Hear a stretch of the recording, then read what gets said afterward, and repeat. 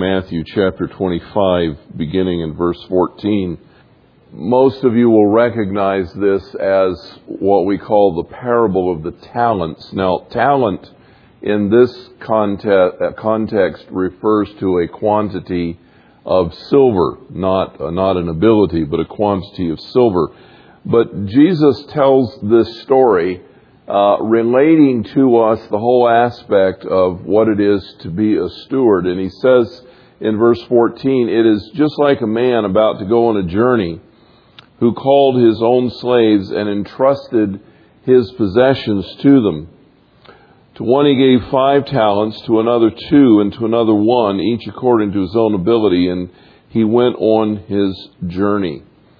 And as we read further in the story, we find that each one of these slaves, these servants, took the talents that they received and they did something with them. The person who had 5 immediately began to use those 5 talents to trade and gain more. The person who had 2 also began to invest those 2 talents. And then we're told the interesting story of the person who had only received 1.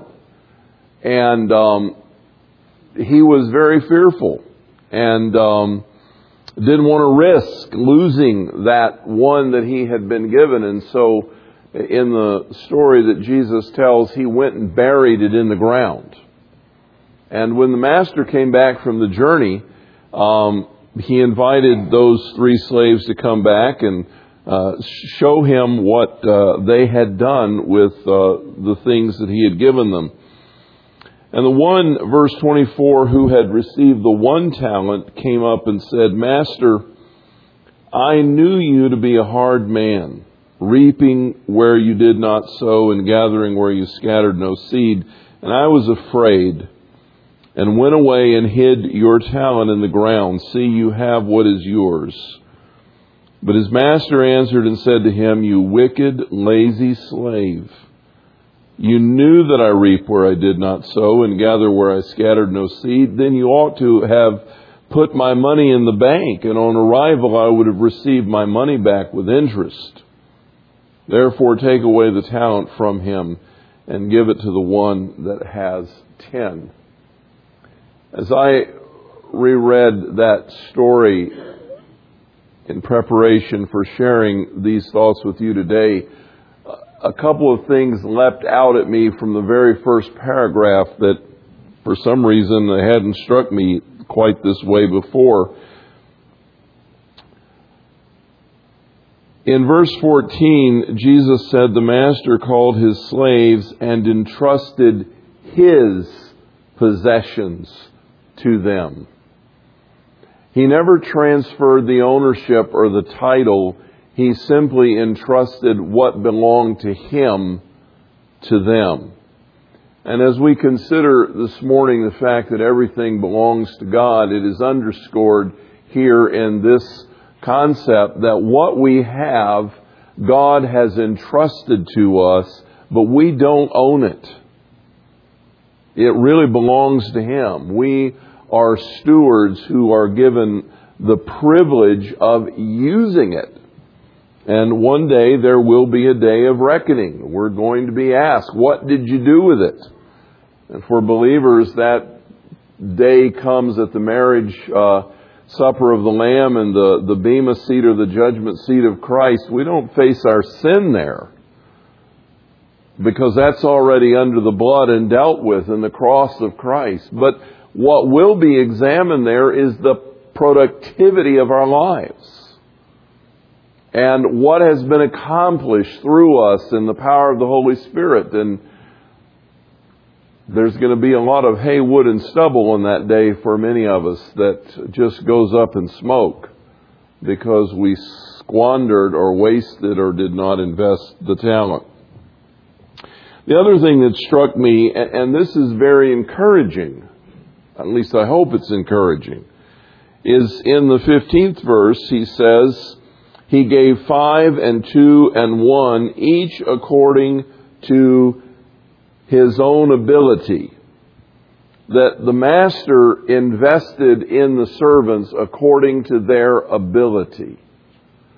God knows you. He understands you. He made you. He knows what your abilities are. He is not going to ask of you more than you are capable of. And everything He asks, He provides His Holy Spirit to empower the accomplishment. But He will never ask you to produce more than you are able to produce in His power. And so you don't need to be worried about being taxed beyond your strength. And that was really the problem with the wicked slave that buried the 1 talent. The problem was that he had been given what he was fully capable of managing. And rather than engaging in the process, he went and hid it in the ground because he did not want to be at risk. And so as a consequence, he lost everything.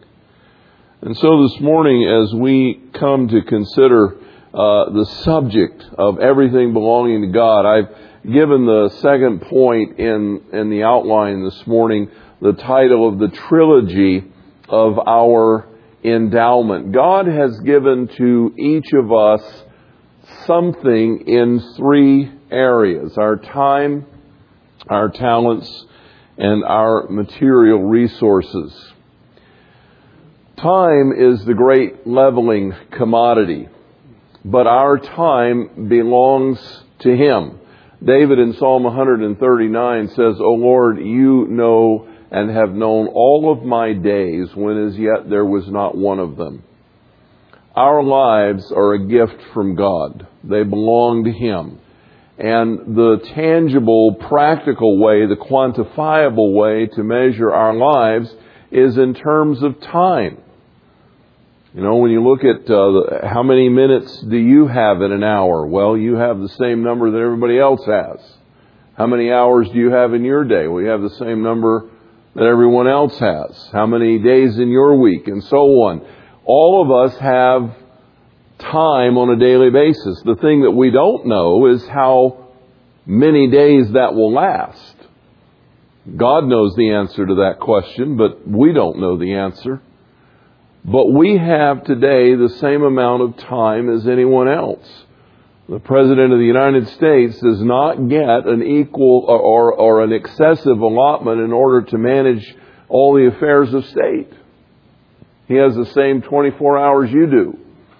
The president of a university, the worker in the factory, wherever has the same amount of time. We all have those 24 hours. And if you ever want to do an exercise that will bring some sobriety to your thinking about this, I hope it won't cause you to get overly hung up, but sometimes we need kind of a wake-up call, is sit down and look at the face of your watch, if it has a second hand, find a clock that does, and watch that second hand go around and think to yourself, that is my life passing around the dial. That's my life.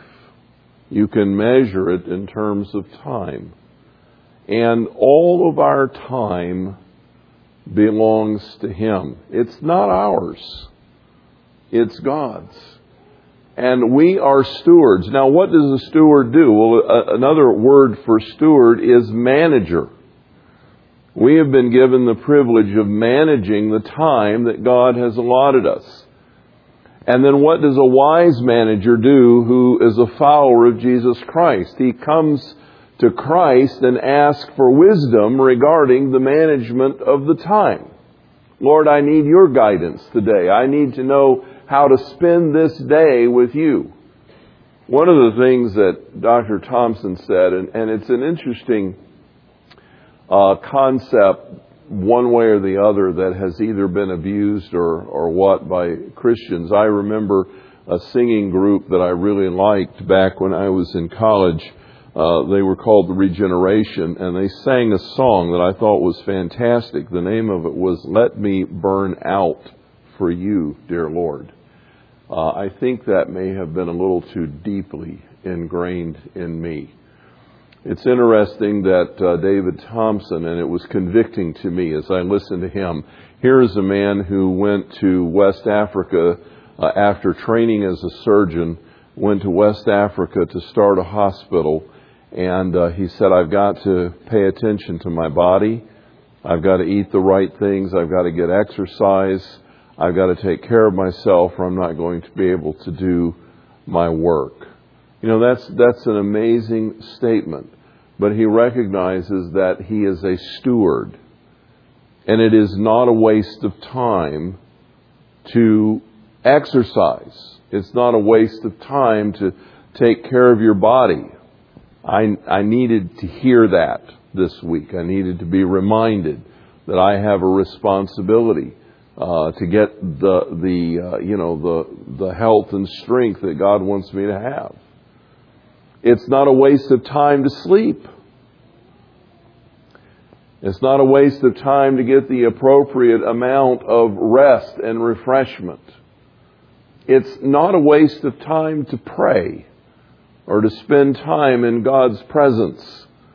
It's amazing what happens when we take those extra moments to commit the day to the Lord and find what He can do with the remaining time that we would never have been able to accomplish.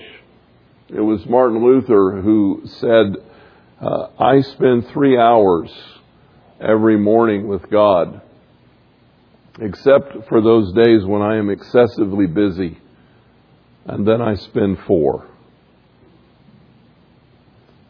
Martin Luther understood that if he had more to do than he could accomplish, his time was better spent in the presence of God, allowing Him to give wisdom and order and direction to his day than simply shrinking down the quiet time and plunging into the work. Friends, God has given every one of us the same number of moments in the day, and He has made us stewards. That time belongs to Him. How does He want you to use that? Also in Psalm 139, David talks about his own creation. He said, we are fearfully and wonderfully made. And Lord, You skillfully wove me together in my mother's womb. None of us are an accident. Not anyone here this morning is just a happenstance. Even if you may have been in the circumstances of your conception. I shared with you a week or so ago that I was not planned. I'm an adopted child. I was born to a single mom, and circumstances were not ideal. But I'm not an accident. God knew me from the foundation of the earth. He knew my name. He not only knew when I would be born, He knew when I was conceived. That's when my life began. And He knew the plans that He had for me.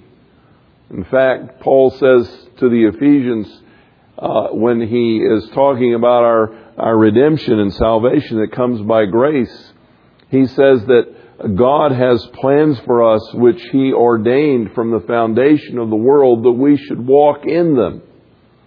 In other words, there is a plan for our life. That's not a trivial cliche. That is a true, biblically sound statement that God has a plan for your days and your hours and your years. He knows what He wants to accomplish through you. And in that perspective, He has designed you and made you and woven you together in your mother's womb. You have the genetics, you have the environment, you have the parents. Sometimes, as in my case, I needed one set of genes and another set of parents, and that's not too hard for God. He can figure that out.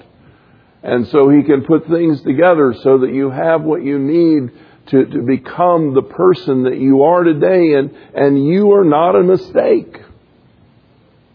God has given you the kinds of things that you need to have to fulfill the plans that He has for you.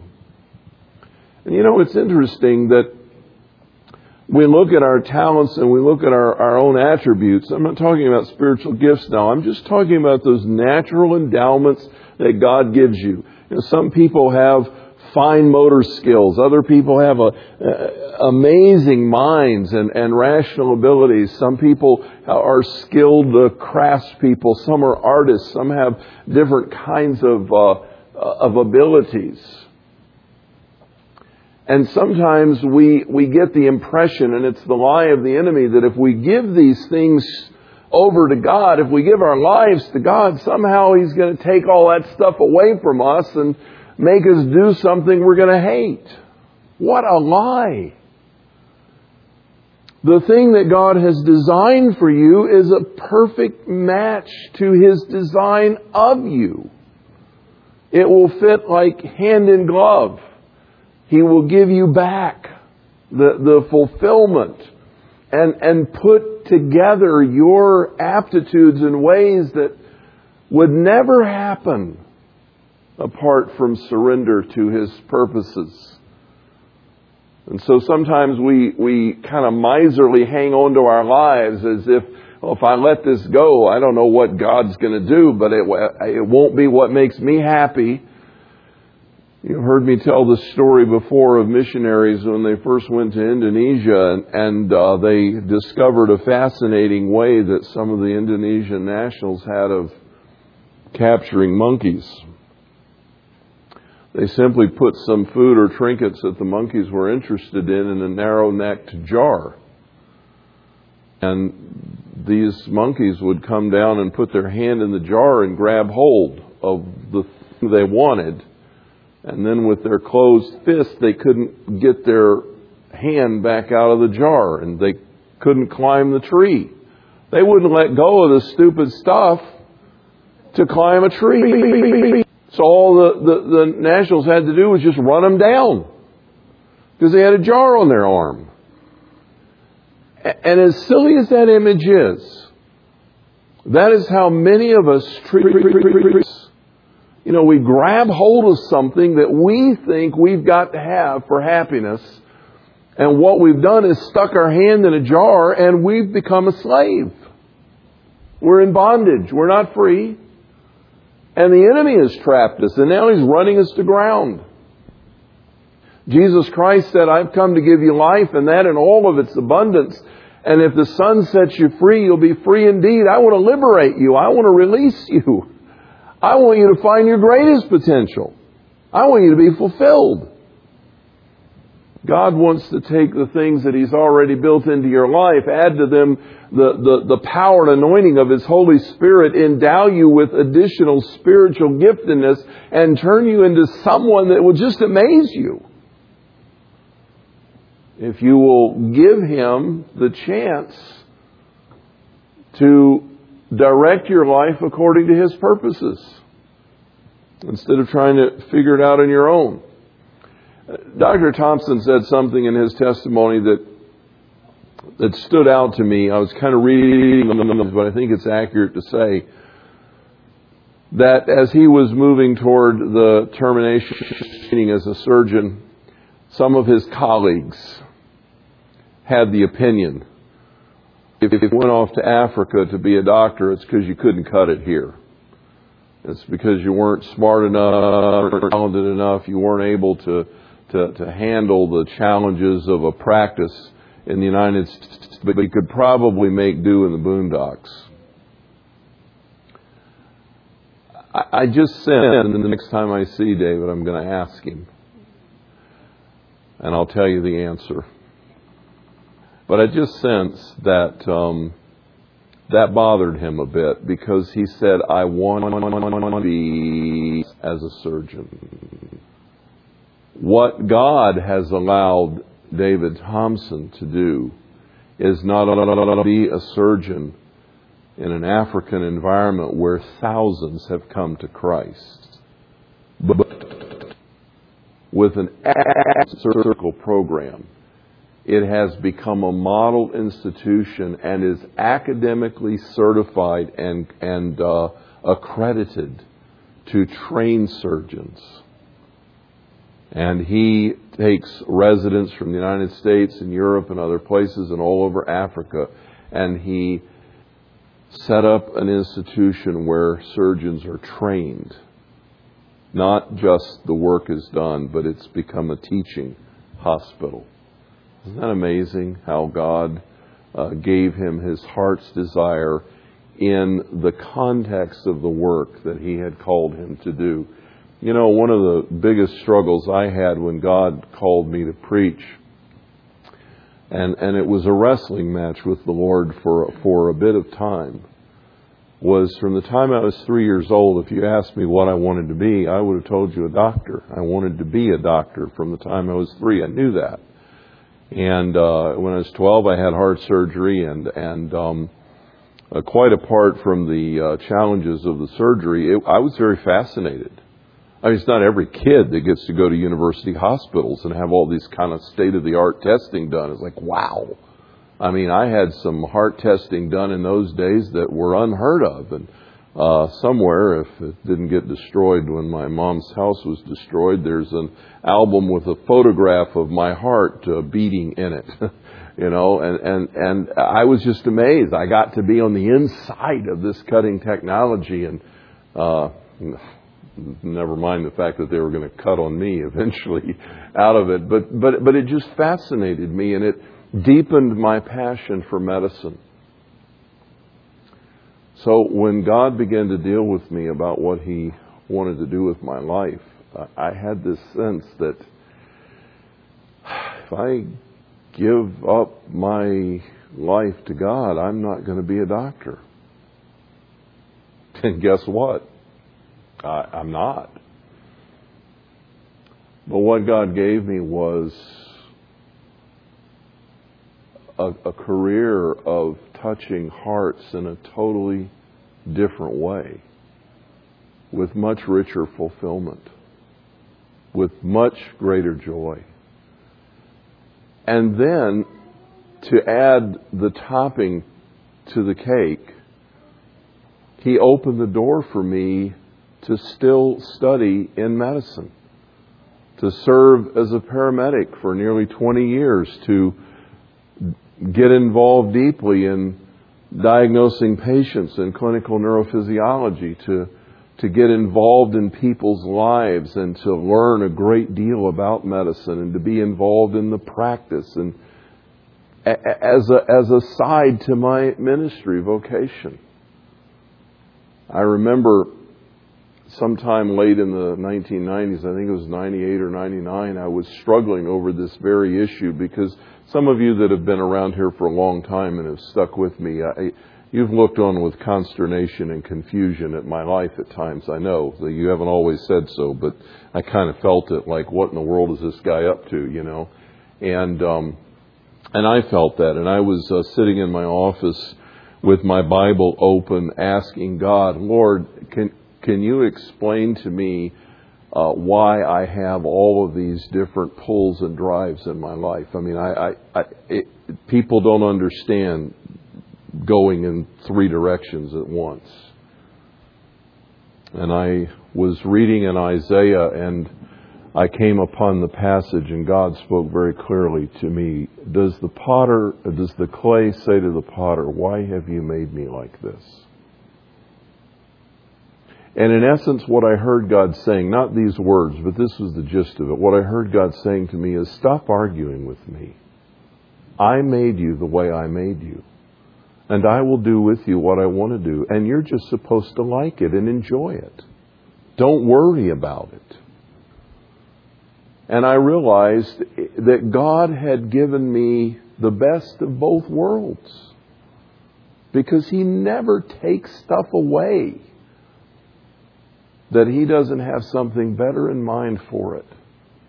And I wouldn't trade the course that God has chosen for any path that I might have mapped out for any reason in the world.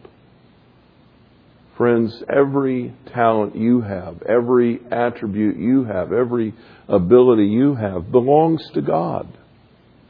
It's His. If you will give it to Him, He will not rob you of joy. He will fulfill your joy. He will take you down roads that will give you the greatest satisfaction. And some of you are sitting here thinking, wow, that'd be nice if I was 20 years old. But you know what? There's a lot of water that's gone under my bridge. And there's still the rest of the journey. We're not done till we're done. There's still the days and opportunities out there, and you have the abilities that God has given you. The question today is, what do you want to do with me today, Lord? I am available. All that you have given me is available to you. I lay my life down, and you can do with it as you please. Finally, we have our material resources. And everything we have, God has given us. Every good and perfect gift has come from above, from the Father of lights. There's nothing what do you have this morning that you haven't received? You know, some people say, well, hey, you talk to people who view themselves as self-made individuals. They say, well, I worked this by the sweat of my own brow. This is the product of my labor. Oh, yeah? Who do you think gave you the strength to do that every day? Where did your health come from? Where did your mental capacity come from? Where do you think that came from? You didn't make it yourself. What do you have that you have not received? And I'm not just talking about money now. God has given some people the ability to make amazing sums of money. Many others just manage to get by, but you have a home, you have a car, you have other kinds of possessions. It all belongs to God. Jesus is the one who said, interesting that it's quoted in the book of Acts and not in the Gospels, it is more blessed to give than it is to receive. And what he means by that is the use of all of the things that you have. Do you have a home? Your home is happier when the doors are open to hospitality and you're willing to bring people in. Your food tastes better when you're sharing it with good friends and family. When you offer someone a ride that needs transportation, or you take your resources, and I don't want to put Tom on the spot, but isn't it fun to bring your camera and your stuff and take pictures of the kids at Bible school and go back and make pictures out of them? You know? If you didn't take your camera anywhere, what fun would it be? You're sitting taking pictures of the living room wall. That would get old in a hurry. It's so much more fun to use your stuff and to be a blessing with it and to just share it. Because everything that you have, God has given you. And what do you have this morning that He wants to use? Some people feel like they can't give money. I don't have enough money. I'm going to talk about that in a moment, but money is not everything. What else do you have? Can you bake a loaf of bread and take it to a sick neighbor? Can you make a batch of cookies and just take it to a friend? Can you invite someone to share a cup of tea with you? What do you have? It's always sweeter when it's shared. We're stewards of all of our resources. This past Thursday afternoon, I was at the district office interviewing a candidate for one of our suburban churches. He comes from a non-alliance background, and he needed credentials, a license within the Christian Missionary Alliance, which means we had to interview him and see if his theology agreed with ours and see if his background, the deeper life and all those kinds of things were part of it. And we were proceeding in just that sequence of questions and interview. And we asked him about the Great Commission Fund and support of missions. And that led into a discussion of tithing and sharing, what his views in his own life and teaching the congregation. And a lot of people have a lot of different ideas about giving, actually giving finances or resources into the church or the kingdom. Scripturally speaking, God doesn't need your money. He owns the cattle on 1,000 hills. And He asked the question, if I had a need, would I ask you? I mean, just think about that a moment. So you have to ask yourself, really, why does God say, bring the tithe to the storehouse? Why does He say through Paul to the church at Corinth, on the first day of every week, set aside that percentage that you have determined in your heart, that proportion to give? Why does He say that if He doesn't need it? It's a very interesting question. And actually, it's to teach us more about ourselves than to provide for God, who doesn't need our provision. He's the one that gave it to us. That demonstration of regular, consistent, faithful giving is a lot like prayer. Remember when we talked about prayer, we said that prayer was a partnership with God to find out what He wants to do and ask Him to do it. Your will be done on this earth like it is in heaven. It's the same with the giving. That God has chosen to make us partners with Him in the kingdom. This church, the mission endeavor, the other work of the kingdom is not going to advance unless it's supported. There is a direct connection there. It's not God that's going to fail, but we might. And the point of God setting up a system like this is so that, first of all, you and I will recognize that the first fruits do indeed belong to God. That He has given us everything, so we give Him the first, the best, right off the top. We put it in His hands. We say, God, I know the whole flock You've given me, so the first lamb belongs to You. The whole harvest You have given me, so the first fruits I give to You. I demonstrate my knowledge that I am dependent upon You and that You have blessed me by honoring You with that first portion. That's a part of it. Honoring God and recognizing that all the good gifts come from Him. The second part is by making a commitment to give a portion. And I'm not leaving the concept that it all belongs to Him. But by making a commitment to give a portion, what you are in essence saying is, because let's face it, these preachers that say, if you give $1, God's going to give you back 10. Let me be real honest with you. If you give $1, you're going to be short $1. That's the way it works. You're going to not have that dollar. So I just want to be straight with you about that. And when you give that dollar, not knowing for sure where the next ones are coming from, what you are saying is, God, I recognize that You're my provider. I recognize that my life is dependent on You. I am trusting You.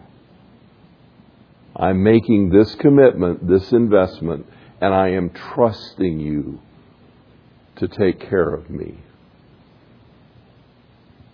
God honors that. God honors the trust that is invested in Him.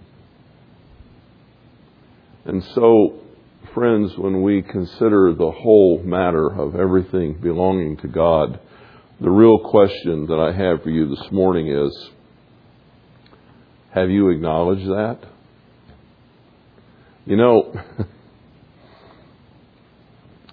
You really can't give Him what's yours. You can only acknowledge to Him what is true, that He owns it all.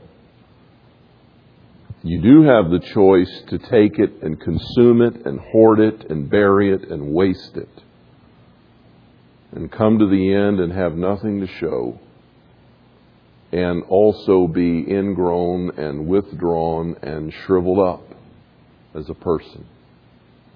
Or you can live with a big heart and invite the Lordship of Jesus Christ to govern the way you spend your time, the way you invest your abilities, the way you share your resources, and find that what Jesus said is true. I have come to give you life in all of its abundance. In another story, Jesus said, unless a corn of wheat falls into the ground and dies, it abides alone. But if you lay your life down and give it up on the altar to God, it will spring forth and bear much fruit. And that fruit will last forever. Jesus said, don't put your treasure here on earth. Whatever it is, your career, your hobbies, whatever it is, don't invest it here on earth.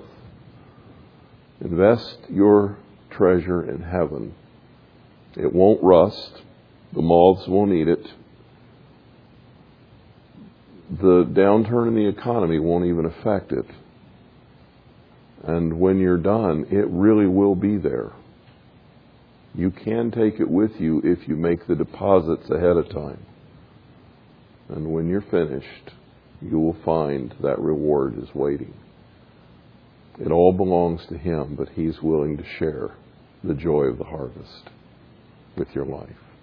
Thank you, Father, for loving us, for giving to us. Everything we have is yours. We recognize that.